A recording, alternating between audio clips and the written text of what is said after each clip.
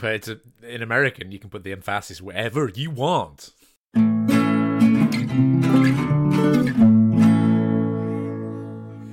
Hello and welcome. I'm Steve. And I'm Al. And I'm Brett. And that was a long pause. And this is Fools with Tools, a podcast for the angular accipitary. Trary. Fuck's sakes. Doing great, Steve. Do it again, and we're going to edit it out. No, we're not going to edit it out, let's be honest. That's the joke. Accipitary. Trary. Like contrary. Mary, quite contrary. I can't words. So anyway, gentlemen, how are we? How has your week been? Al, what have you been up to with your headgear? So on Saturday morning at 5 a.m, I thought it'd be a wise idea to drive to the opposite end of the country. Oh. Which, yes, Brett, we know it's all relative, and some countries are bigger than others. But I made the 500-mile round trip to what is otherwise known as the Suzuki Graveyard. Yes. To pick some parts. I think of the 3 times I've been, it's probably the most successful. Yeah. Because I actually made a list this time. I really went for it this time. I think the last couple of times I've kind of done it a little bit half-assed. I think the first time I was just excited. The second time it was more of a kind of sentimental, fun trip. But this time I really went for it. Do you have a little like loyalty card? Do you get like a free wing mirror on your 6th journey or something? It's like Nectar points. Yeah. Okay. Cool. Yeah, but it's DAGs. It was fantastic. And I was back home by 4 o'clock. It was great. Fucking hell. What time did you leave? Drove to Portsmouth and back 5 a.m. Jeez. It was fantastic. So picked up all I needed. Had a nice little strip down of an engine head on Sunday, which is a relaxing thing to do. Yeah, sounds great. Here we are. Did I talk about this? I don't think I talked about this last week. I did. I put on an exhibition at work a few years ago. I don't know if you remember it, and it was like local artists. There was ceramicists and musicians, and someone made something out of glass. Yeah. And there was like performance artists. It was great. And one of the exhibitions was like a structure full of plants, and it was like nature in the building and stuff. And there was a local company who build props and stuff for stage, and they CNC'd this wooden dome out of plywood, kind of like an igloo made out of wood, and that was filled with plants. We're moving office next week, and this thing is not coming with us, so I'm going to try and take it home. Basically, it's like a 3-meter diameter, this pyramid, and 3 meters high. So it will fill any one of the rooms in my house, basically, from wall to wall, floor to ceiling. But I think that's great. And if I just fill it with plants and there's a little doorway entrance, that room is just like a little kind of escape, and it sounds like really cool. If it doesn't fit, I'm going to stick it in the garden and plexiglass it, and have like a greenhouse outside, which could also be super nice. Awesome. However, I'd probably would have to put down a foundation or something just to level it out and lift it off the ground. Yeah. I'm slowly bringing that home in pieces because it weighs a ton and is massive. Yeah. So I'm bringing it home in batches, but there's wood slowly piling up at my house. If it's that big, like what's the smallest size? If it's like 3 meters, is there like a couple of big 3 meter sections? Or no. It's all super modular. It was really cleverly designed, and I'd say the biggest bit is 2.5 feet by 1 foot. But it's like 25 mil plywood. It's seriously chunky, really heavy stuff. Don't put that upstairs in your house because it'll end up in the living room. No, it's solid concrete. The whole house is concrete. The floors are concrete. Everything's concrete. It's going nowhere. That sounds awesome, man. Like that sounds. I'm excited to see that, especially if you do end up putting that in a room. So I just think it'd be great. Like nothing else in the room, because like this room I'm in now is the sort of office, work from home office. Mm-hmm. So it doesn't get used for anything. So I could essentially have this, but the desk in the middle of this plant thing. So you just go into this jungle. It'd be fucking awesome. You know. Yeah, that sounds like my dream. I love it. Honestly, my only thing so good. Answers on a postcard. Obviously, the window is on one side of the room, Yeah. So all the plants on that side will get light. All the plants on this side won't get light. So I was wondering if it could just be split into like plants that like a lot of sunlight to plants that don't like a lot of sunlight. If it's as simple as that. Or you go Any- full Egyptian technology and have balanced mirror. mirrors. Oh, Aziz, light. Yes. Thank you both. Yep. Perfect. So yeah, any botanists in the audience, please reach out as to what you do with light distribution / plant distribution in a room with one window on one side. Or you just move the plants around occasionally. Or Rotate. put the whole thing on a Lazy Susan, like like the whole house. like I mean, a Bond villain. That would I mean, be that's amazing. I've got to fucking do that, haven't I? Yeah. Pretty much. I was going to make this suggestion. Just I've never really looked into them, but I know there's a ton of technology wrapped around UV lights, like little LED UV lights that are for indoor plant growth. And I know they're very inexpensive, and you can just buy daisy chains of them all. But now I need to see this, Al. If you don't do it, I'm going to be upset with you. Yeah. The Bond villain rotation. I need a seriously low gearbox to just run it off like just a tiny little motor, and it just takes 24 hours to do a full rotation. Back to the Suzuki graveyard, I guess. But the problem is, then once you enter it, you can't get out because the walls are on the sides. So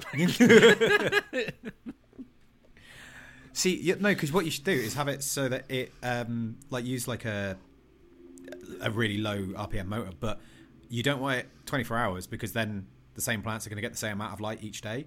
You want each one to get a different one, so you'd have to have it like every 6 hours or something like that, so they get a full thing. In fact, no, you'd want to. no, you don't want factors of 24. You want like every 5 hours or 7 something. hours. Yeah, exactly. Again, Answers on a postcard. Yeah. Let's do it. Let's build this thing. I do have to knock down the built-ins though. That's the only thing because they stick out. They protrude into the 3 meters. Speaking of things that protrude, Brett, what about you? What have you been up to this week? I'll take that one. Right. So, return trip was a bit rough. Just with, I don't know, very rarely do I travel anymore or as much as I used to. So it was a bit interesting to have massive delays and a person sitting next to me who was the worst type of people to share an aisle with. It was a young man who clearly had either never traveled on a plane before or just was too new to the experience and just couldn't fucking sit still, and it was really pissing me off. Anyway, after the delays and everything like that, I didn't get back in until the sunrise was happening over the hill. So it was kind of nice to get back to my place and then just watch the sunrise for an hour. But it knocked me out for a day or so just trying to get back on track with sleep schedule and getting back to work. The to-do list is wrought with many a thing, but I am trying to focus on finishing the tentacle video because it's just been so long since I've put anything on my channel, and that's just been hanging there like half edited. So I'm hoping to finish that and then post it by the time probably this episode comes out. Beyond that, I pulled the fossils out of storage, the two biggest ones that I want to work on, which none of the people can see this, but I have a giant whale vertebra and a mammoth tusk that are just sitting on my floor inside my place right now, and I need to make sculptural bases for them. So those are the two big things on the dock. But because you guys love it so much, I figured I should tell you that I'm also going to be doing some car work because I'm long overdue for switching out a few old parts that are clearly the originals on there, but get to become a little bit of a grease monkey this weekend. And I've already made the plans with a buddy of mine, the guy that I go out and forge at his shop every now and then that's like an hour and a half away. He's a mechanic, knows how to do everything, super handy guy.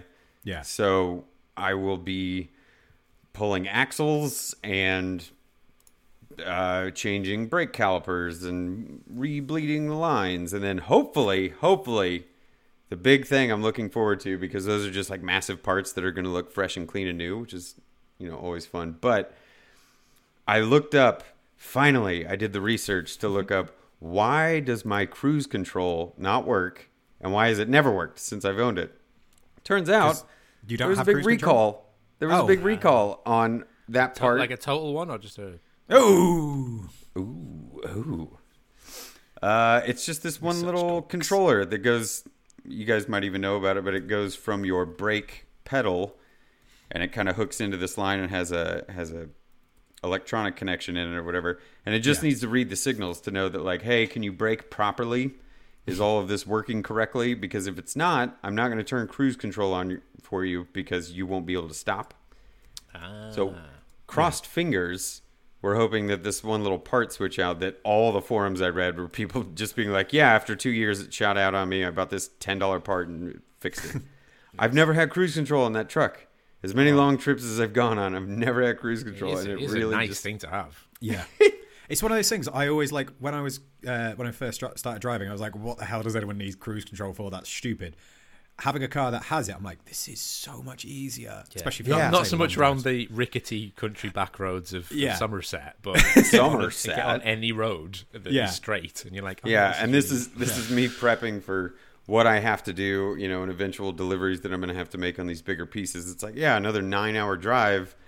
Yeah. On 2 highways, it would be really nice to just not have to lay on my gas the entire time, because I always end up having a little bit of an ankle soreness afterwards, which is stupid. Saying that about the roads, though, I just quickly while I remember, I was trying to explain, because Chris was asking me this week about the roads back home. Why are they so fucking narrow, Steve? Why are your roads so narrow? Do you guys have highways back home? I'm like, well, yeah, but they're called motorways, and it's only 3 lanes, not like 20. And then, like, we were going along like the little roads around here, and I was like, yeah, see, this is what I would call a main road. Like, this is the nice roads. And he was like, what are you talking about? There's 2 sides to it. Yeah, exactly. He's like, this is a piece of shit road. I'm like, no, there's markings on the road and everything. Like, then there's enough room for 2 cars to go along. Mm-hmm. I was like, this is a fancy road. And like, I had to pull up photos of just the fucking dirt tracks around my way that people drive down and be like, dude, I remember getting in the car. I remember getting in the car around your area, and then just another car came down the opposite direction. Like, how do you even do this? Yeah. How is this a thing? And you both slightly pull into the weeds that are growing on either side and just kind of run past each other. Makes no goddamn sense to me. I don't know if I told you guys about this, but when we were doing the shop move with the thingy, we had we'd hired a Luton van with a tail lift on the back, and met another van coming the other way, and we both mounted the verges to get past each other, which was fine, except the tops come in. So we ended up like scraping tops and being like, oh fuck, having to reverse back and then like shimmy around like that. It was not good. We definitely damaged their truck, but it was a works van, so I don't think they cared. Yeah. It's a rental. Well, yeah. Anyway, so as far as all the stuff that I've got to do, I really need to embrace the to-do list and just like hit it head on, start making progress on everything as much as I possibly can. I already have designs for both of the fossil projects. It's going to be a hell of a lot of work. I've got to move some seriously large pieces of steel if I want to pull off what I want to pull off. Yeah. But plan is to go out and work on the truck, and then kind of we'll see if we can even get any progress made that day. But he's the guy that I go to when I need the bigger machines, because he's got hammers and all kinds of presses and whatnot. So if I get started on it this weekend, that would be fantastic. But we're going to have to see how everything goes. Given I do have the 12-ton press at Ryan's place, like half the distance to the other guys. So I know that can move serious hunks of steel. I just got to fucking lean into these projects. Nice. Yeah, man, it sounds good. I know. Did you get that as well? What about you, Steve? What have I been doing? So, are you done yet? Are you done being over here yet? 2 more weeks. 2 weeks. So yeah, we've like. Is it the 3rd Total Recall in one episode? Fucking hell! Keep it coming. I'm looking forward to this thumbnail. I've just thought of the perfect one, and talk to me about it later, Steve. What have you been up to? I came back from Maker Camp, and we like the whole time that I've been here, it just seems like we haven't really stopped. There's just always been something going on. And I know that Chris always takes a couple days out after like any big events like that. So we took a day and just kind of chilled out and relaxed and kind of got some sleep and recovered and that. And then we did some just fuck about in the workshop stuff, where we made, I think it was then that we made the mushroom, which was such a cool little thing to make, and like completely unintentional, like no idea what we were doing until it kind of happened.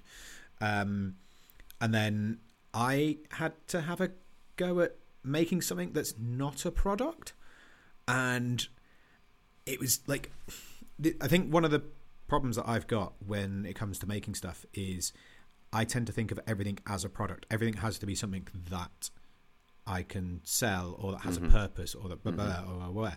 And whereas Chris is just like, no, just get some steel and smash it and see what happens. Like, he's quite happy to just experiment and play. And because, especially like with the blacksmithing side of things, like I do a little bit of that at festivals with like a little bit of round stock here and there. But the idea of picking up big chunks of steel and just smashing them to see what goes where and how this works is really alien to me, and it's not something that I was ever encouraged to do, and like actively discouraged from doing. Like it was really hard for me to get my head around the idea of just making something for fun and like not worrying about whether it's a success or not. And to the point where I was having to kind of like say to myself, like, this isn't a product, it's an experiment. This isn't a product, this is an experiment, just over and over again, just because I was getting too bent out of shape about the fact that this isn't quite right, and I want to change that, and I want to go back and redo this. I'm like, it doesn't fucking matter. It's just it's just a thing. Having to lean into like the idea of things not being a product and things just being for fun or for art or whatever, it was really hard for me to get my head around that. But then we carried on, did some more stuff throughout the week. A few more bits of work here and there. There was a local knife show here at Bill Moran's place, which for knife geeks and people like that, like it's a really big deal. It's like where the Bowie was made, and for the Rambo films and all this sort of stuff, like very, very famous knife maker. So there's a lot of history and everything there. So that was really cool, getting to go there and have a look around and see what was being done in such a small place, or what was originally such a small place. Got to see a bunch of people selling some very nice stabby things. And then Sunday, we had a day off and we went to visit Carolyn, who's the Woods Witch on Instagram, and just go hang out at their place and not do anything, just relax. You and Chris had a day off. Yeah, it was weird. So we get there and they've got like this whole like porch life thing I'm really getting into over here, where you just sit on the porch and enjoy being outside, but you're not covered like, decking. Yeah, you're not outside. You're covered over. It's fucking great.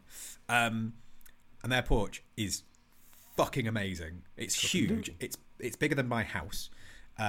They've got a swing bed on it, as in a bed that's on ropes, which Chris wasn't too sure about at first, and then got on it and genuinely nearly fell asleep just instantly. And there was dogs there, and there was amazing food. I got to try blue crab for the first time, and like they're just some of the best wings ever, because they've got like a little pizza oven. I say a little, they've got fucking like a shed that's actually just a pizza oven. And it was just like the most idyllic, wonderful place I've ever been. And so one of the other things they had was a couple of rocking chairs, which I've always liked the idea of a rocking chair, but never been that into it. But having sat in it and just like rocking back and forth just a little bit, and realizing how quickly that was putting me to sleep, I'm like, fuck, I really want to get one of these. Then I remembered that Simon that I work with had recently made a chair, and I was like, actually, yeah, I could like. And I started looking at the construction of it and like how they were put together. I was like, this is a really simple thing. Like, I could definitely make this. Like, even though it's out of wood, like, I could do that. And then I started thinking about Thomas Wilson, I think it is, who's got like there's a sketchbook by him that Chris has that I was flicking through the other day, and there's loads of basically all of his designs. He's still alive and still going at the moment, but he was drawing like multiple drawings a day and like just constant ideas, and he just wanted to put them out there because he knew that he was never going to have a chance to actually make all of these designs, but he wanted them to be out there so that he could help inspire other people. So this sketchbook is fucking brilliant. Like when we do the spiffs, I'll find it. But having looked through that book earlier in the day, because that's on the Tuesday after Maker Camp when Chris was fucking around and doing that, I literally just spent the entire day. I think I spoke about it on the last episode. I spent the entire day just sat flicking through this book, and it was fucking great. But because of that, and because of the fact that I was thinking about making this rocking chair, I then started thinking about forging a rocking chair, which I think Ben Snare's done before, and looked fucking incredible. But it's kind of made me like, one of the whole points of coming out here is to try and figure out what the fuck I'm doing with myself and where I'm going to go and how I'm going to make a living and all of that. And one of the things that being out here has reminded me is that I'm supposed to enjoy blacksmithing and crafting and making stuff, and that just wasn't happening when I was putting pressure on myself to, well, when I was doing it as a job. And what I don't want to do is put a load of pressure on myself to make money from something constantly, where, like I say, where every day I'm thinking, you know, this is a product, I need to make money from it. It has to have some kind of value. And like that, if I make that rocking chair, I'm not going to get paid for doing it. Like, I might be able to sell it further down the line, but there's no one that's writing a check right now for a few grand for a forged canvas rocking chair sort of thing. Like, it's not going to happen. But I knew I wanted to make it, so I kind of sketched out a couple of the ideas in my head, because I was kind of thinking about how it's going to be constructed and how we're going to do this. And yeah, I think I've kind of come to the conclusion that I almost want to go take a step back in blacksmithing, like just get a job, like a part-time job or something like that, where I can earn enough money to pay the rent or the mortgage, and then have that time in the shop to actually do stuff that I want to do and experiment and enjoy it, and not put pressure on myself to earn money from it. And kind of, like I say, like lean into the idea of this is a craft. This is supposed to be something that's enjoyable, that's creating something that is of value, but its value isn't monetary. So I can do things because I want to do them. So yeah, I think like this forged rocking chair design that I've got in my head, I really, really want to do that, but I'm going to do it as a project for me and not for a customer. And yeah, like I think this last couple of weeks, because I've like after Maker Camp and after everything else, I've had to start thinking about what I'm going to do when I get back. And as much as everyone keeps messaging me like, why don't you just move out here? Like, I've got the same problem if I live here as if I live back home. I still need to figure out a way of paying the bills. Yeah. And yeah, I think one of the things that I noticed as well, I am kind of vaguely leading into the topic, but one of the things to go into spiffing. One of the things I noticed as well is that like looking through my feed on Instagram, I'm not necessarily always inspired. Part of that is because every fucking 3 posts is a advert, but also like there's a tendency, especially within the maker community, to just go, oh, I'm going to follow them. Oh, I'm going to follow them. Oh, I'm going to follow them. And like following a shitload of people that aren't necessarily where you want to be. And so I'm following a lot of people. Hull. Nobody wants to be in Hull. Sorry, Hull. But yeah, following people because I like them as a person, as opposed to because I want to be inspired by what they're doing. And kind of that realization, because I was talking to someone about Maker Central, about who's going to be there and all of this, and realizing that a lot of the people that are going to be there, I'm super excited about seeing friends and people like that, but there's not necessarily people that I'm going to be inspired by, like there is this weekend. We've got the Matt Harris thing, like that I'm going to be super fucking inspired by, because there's fucking incredible blacksmiths out there.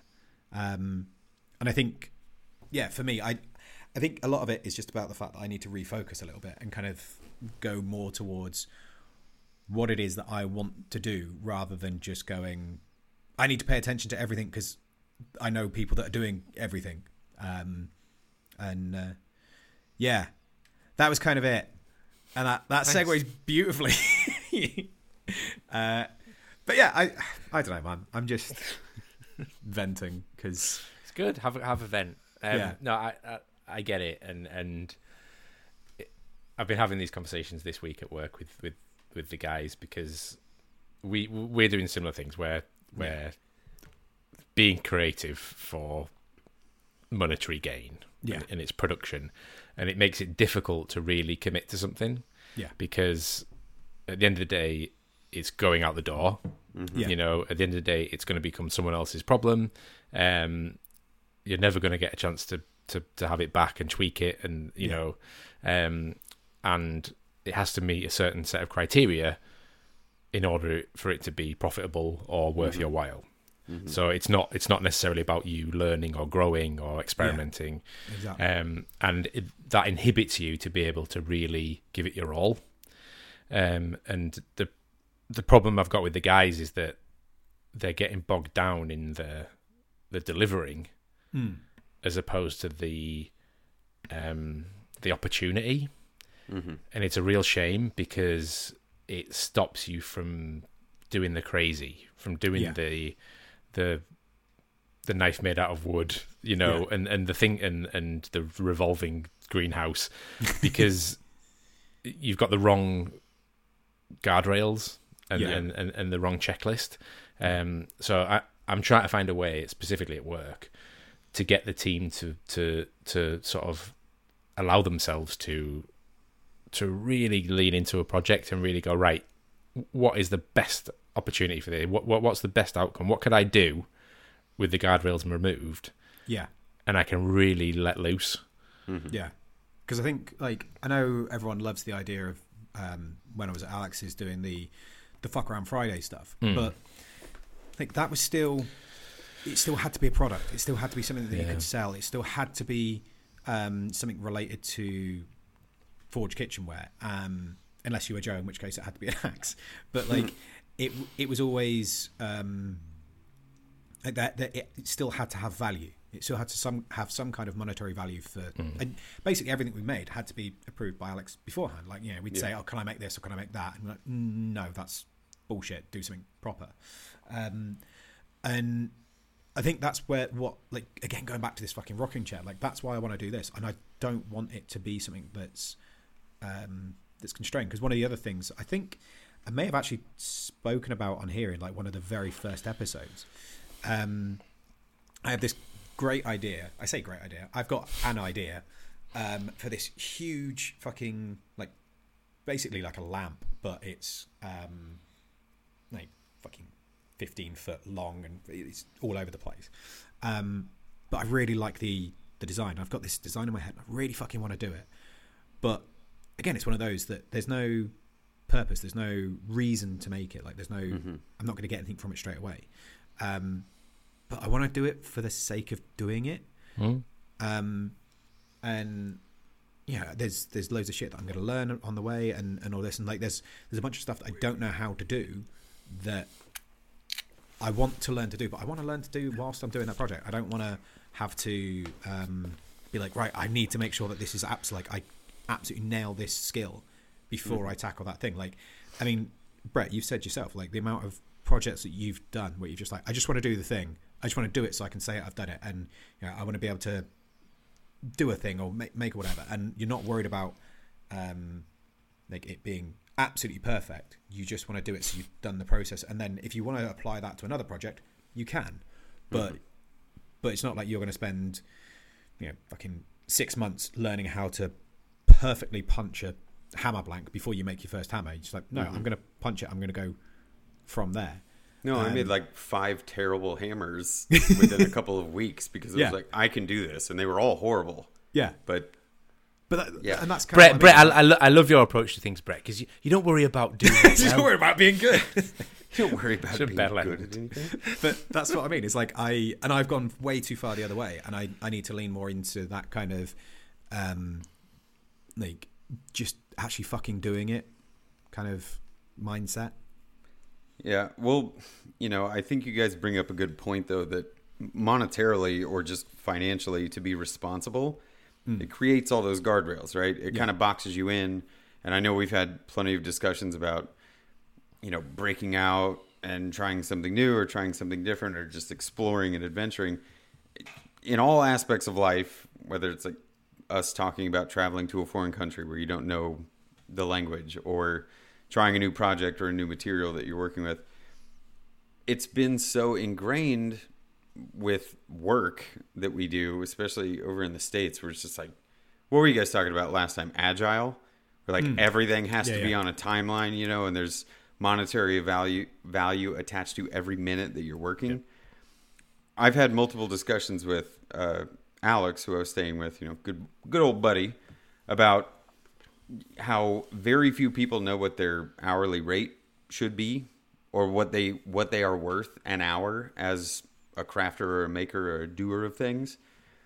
Because if it's a hobby and you're making cutting boards on the weekend, you could look at how many sales you made in a weekend, what your material costs were, and do some simple maths to figure out what you made per hour, to do those projects. But when it comes to like, what are you gaining, I think is a little bit more important to me than what is it worth.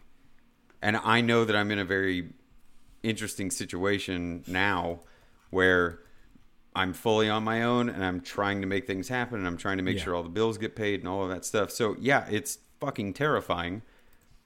But I do have years of just like trying things, like you were saying, Steve. Yeah. I'm not great at them, or I was never the best. I was never trying to do that, but at least I did it. I tried to lean into this situation. I mean, every time I made a big move, every time I switched jobs, every time I did everything, it was just about embracing the idea that it could go terribly wrong, but I knew I needed to lean into it and just figure out if it was the thing. Yeah. And, school was design work and illustration. I'm going to be a graphic designer and illustrator. And I leaned into it because I had some skill in drawing. And then I didn't find a job. I got a different offer, to do video production. So, okay, we lean into that now. Yeah. And, I'm not trying to sound like I'm this unique person that's able to walk around and just make these gut shot decisions, but it was kind of instilled in me by friends and family, just like, hey, you don't have a lot of responsibilities anyways, like kids and stuff, so just fucking do it. Yeah. And once that fear subsided and the initial intimidation of these things, like working on the biggest projects, moving a bunch of steel around, using power hammers for the first time. Well, I could try and hammer this by hand. It'll take me 6 weeks to put a taper in this 3-inch steel. Yeah. So you're like, okay, if I'm going to do this project and I want to learn how to make these things, I need to accept the fact that I need to learn a new tool or have access to one. How do I get access to one? Okay. The idea of leaning into something or leaning into a project idea, you in this rocking chair, the fact that you will make it, if you fully embrace it, you will make this thing, and you can go, oh, well, no one's writing a check right now. How often have you seen it? Especially with Chris. He just fucking makes something. Yeah. And then he puts a reel up, and then 20 seconds later, it's like, sold. Yeah. There are enough people there are still enough people in the world that have, I'm not going to say expendable income, but like they're looking for something unique. Yeah. What you are capable of doing, having your production blacksmithing background, is like you understand technique and process. But where you've never been able to lean really hard into it is your creativity. You have a good sense of, your photography and everything. You have a good sense of aesthetic and visual presence and the way something looks and the lighting and the color. I have no doubt that if you fully embraced, like, yes, you're going to do this project, No one is buying it as you're working on it. No one's paying you to do this. But what happens if you post it? You have an entire community of people that will run and go, somebody should buy this from Steve because it's really great. And then it's done. And then you made a rocking chair. You loved the project. You learned the process. You did everything that you wanted to do because you leaned into it. And then if you get monetary compensation for it, that only feeds the next thing that you do. This light fixture. Okay, well, I guess I'm going to make it. No one's going to buy it. Okay, but what if they do? Yeah. If you get rid of the financial fear, and you gotta maintain responsibility. Like, I love the fact that you're looking at a job that could possibly just pay you enough to continue doing hobby stuff or side hustle things, because that's what most people are doing in our little maker world. But I feel like, from my perspective, when you're talking about looking through feeds and stuff, and even talking to people at Makers Camp, it seems like a lot of that gray zone that we've talked about earlier. It's like they don't quite jump into it. They want to do the things, but they don't because this thing sells. And it's like, well, what's actually stopping you? Is it financial gain, financial loss? Or are you just, I don't want to sound like a dick, but I kind of am. Are you just holding yourself back? Are you getting in your own way? Like, you're not leaning hard enough and you're the only one stopping you. Yeah.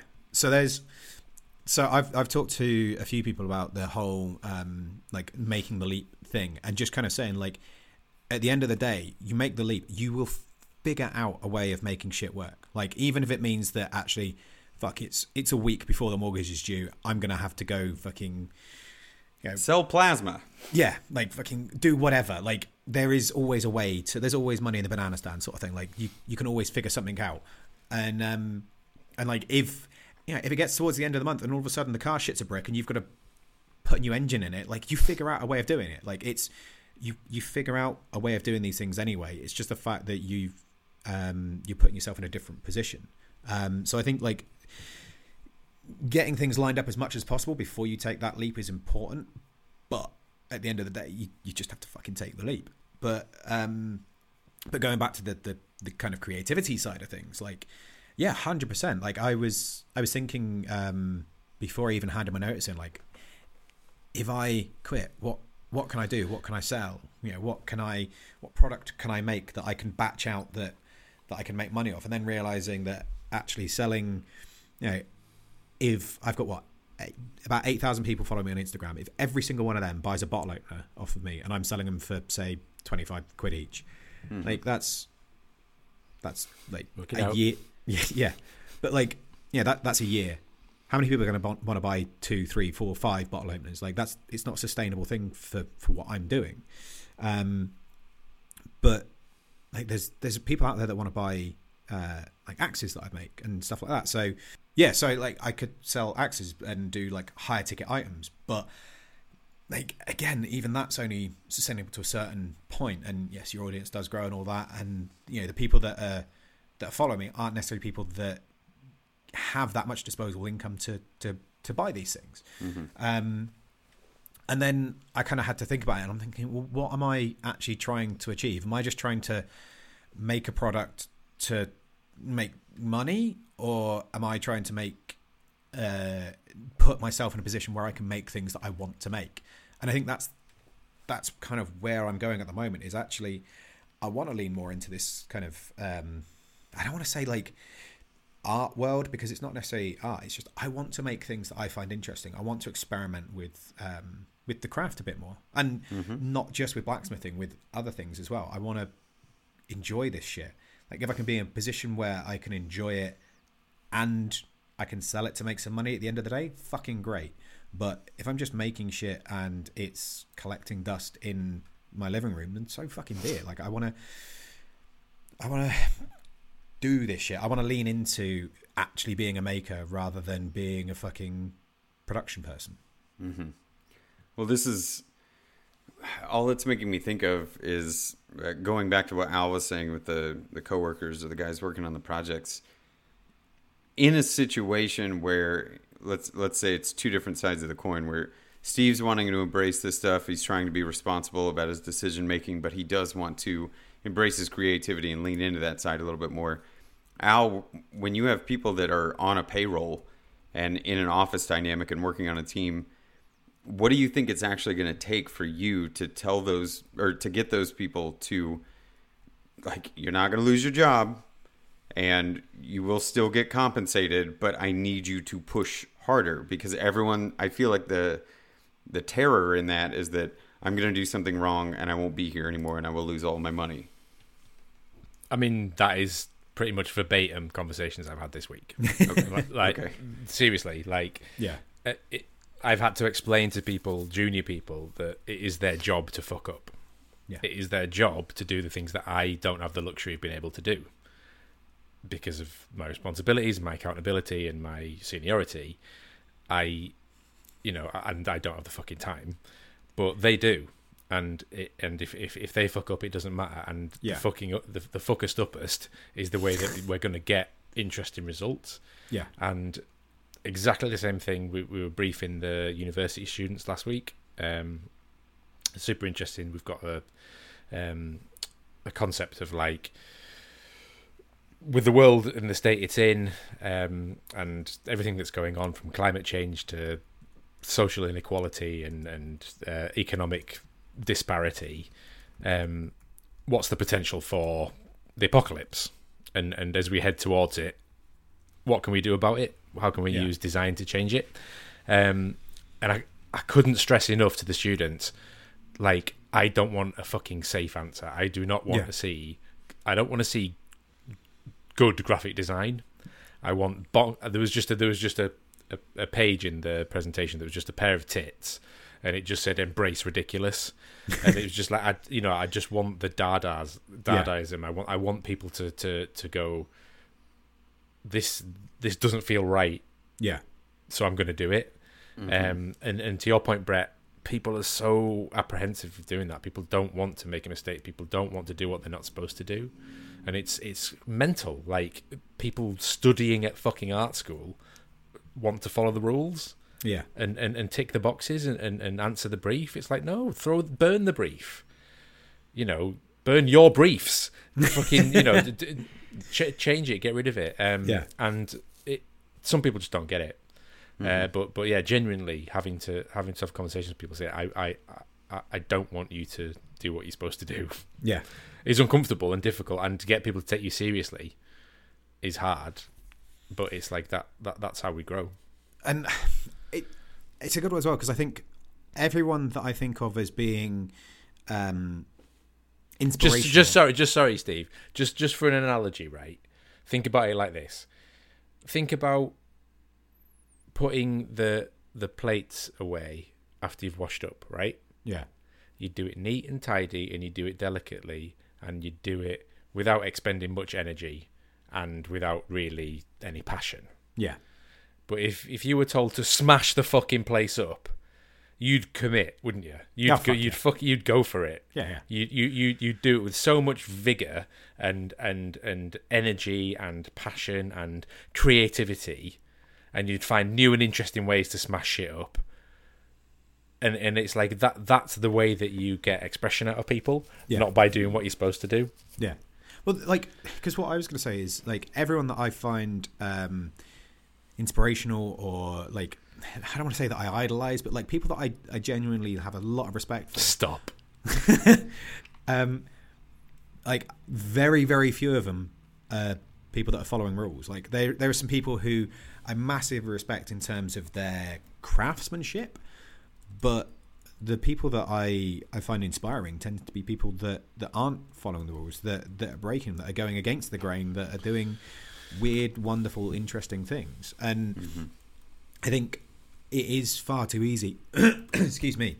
I think it is far too easy for us to kind of get stuck in that mode of, like, this is a side hustle, or this is my main job, or whatever, and, like, I've got to make money, or it's got to have value, or it's got to have purpose, or there's got to be a reason for doing it. And I think if you can lean into, like, the idea of, like, this isn't a product, it's an experiment, or, the value of this is that I'm learning something, or the value of this is that I'm just seeing what fucking happens. Like, it doesn't need to be as rigid as all that. And it's hard, and, like, I'm giving this advice more to myself than to anyone that's listening, because it's something that I do a lot. But yeah, if I can, or if we can all kind of free ourselves up a little bit more when we're creating and making and being creative, because that's the thing, is we're supposed to be fucking creative. We're not supposed to be like fucking factory workers or whatever. Like, I think, yeah, if you can be a little bit more creative and a little bit freer with what you're doing, then that's fucking spiffing.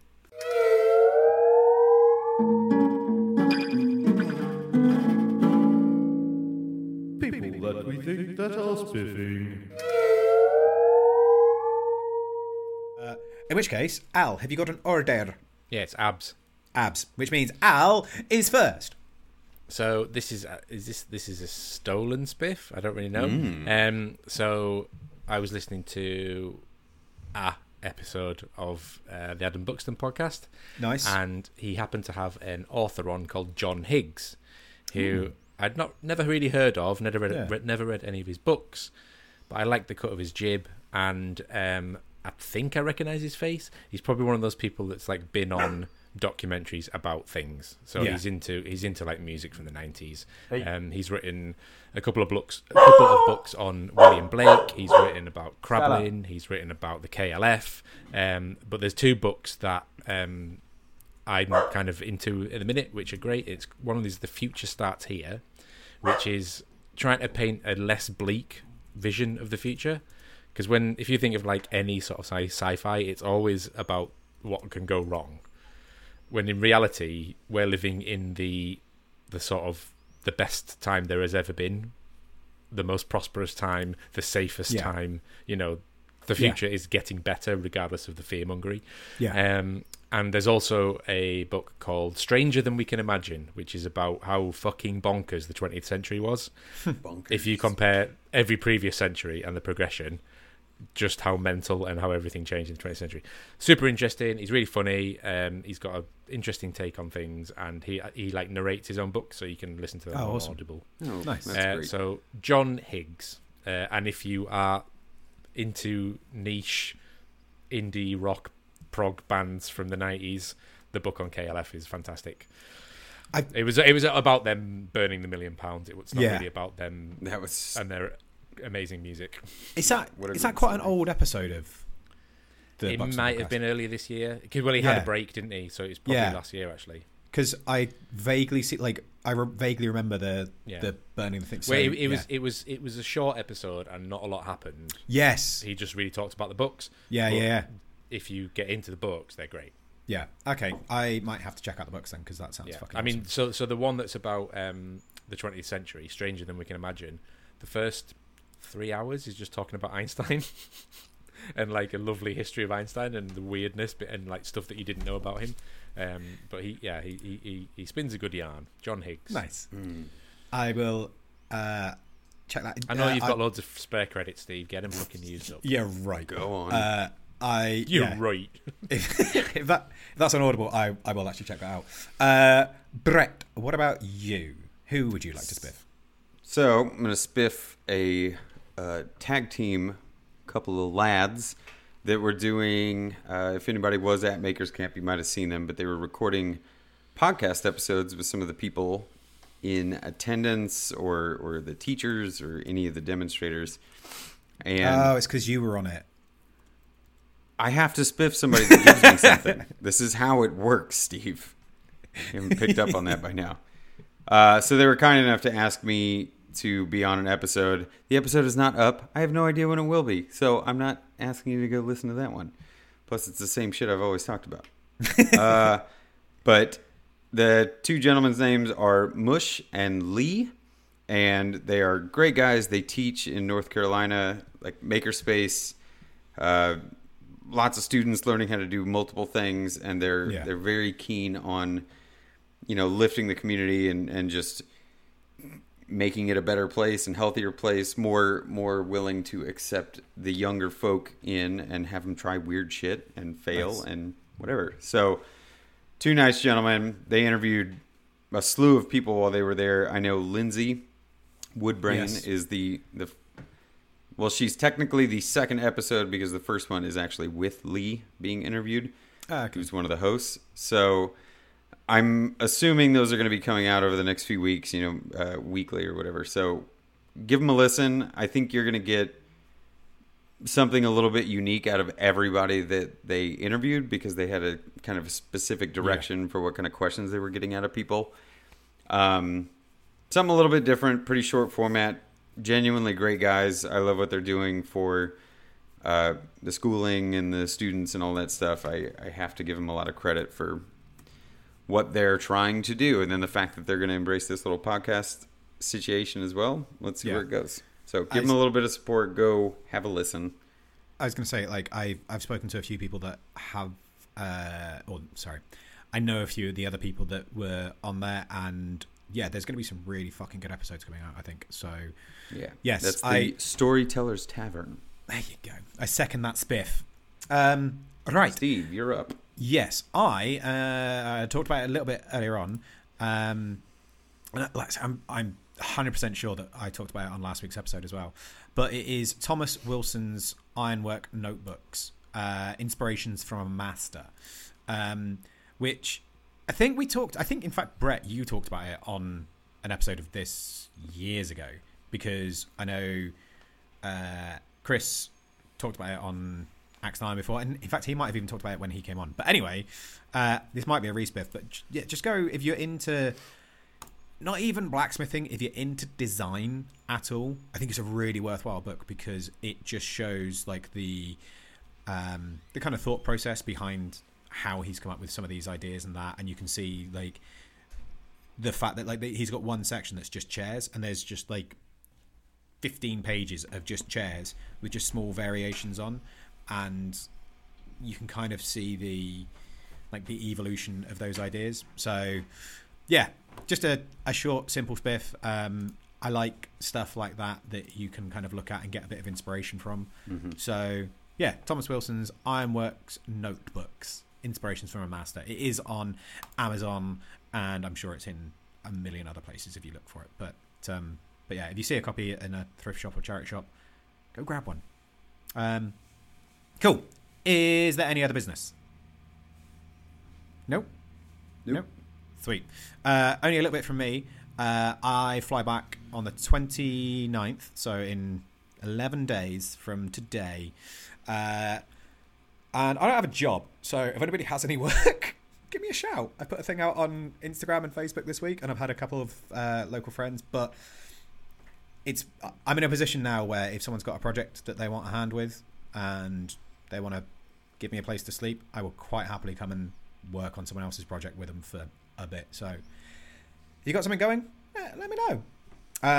Right, other than that, that's it. So if you want to find us, you can find us in all of the usual social media places. You can find me at Moonshine Metalworks. You can find Brett at Skull and Spade 13. And you can find Al at Al's Hack Shack.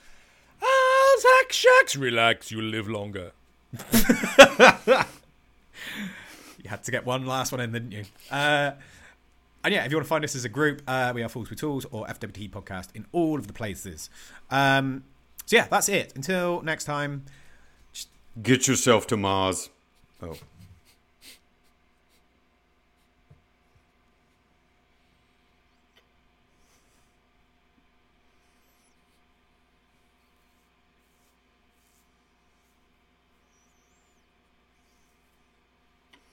Bye. Look who's talking.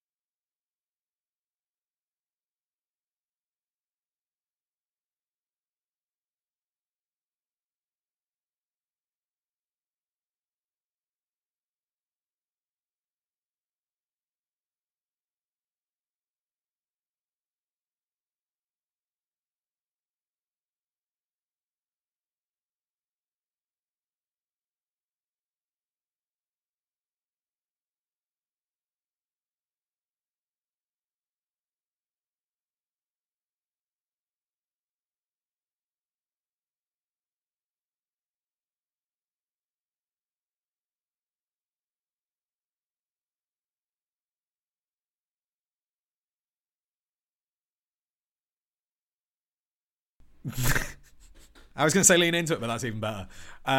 So yeah, that's it from all of us, including Stella, who was very well behaved today, and I only had to mute my microphone like 3 times. So well done, Stella. Yeah, that's it. All right, guys. Love you.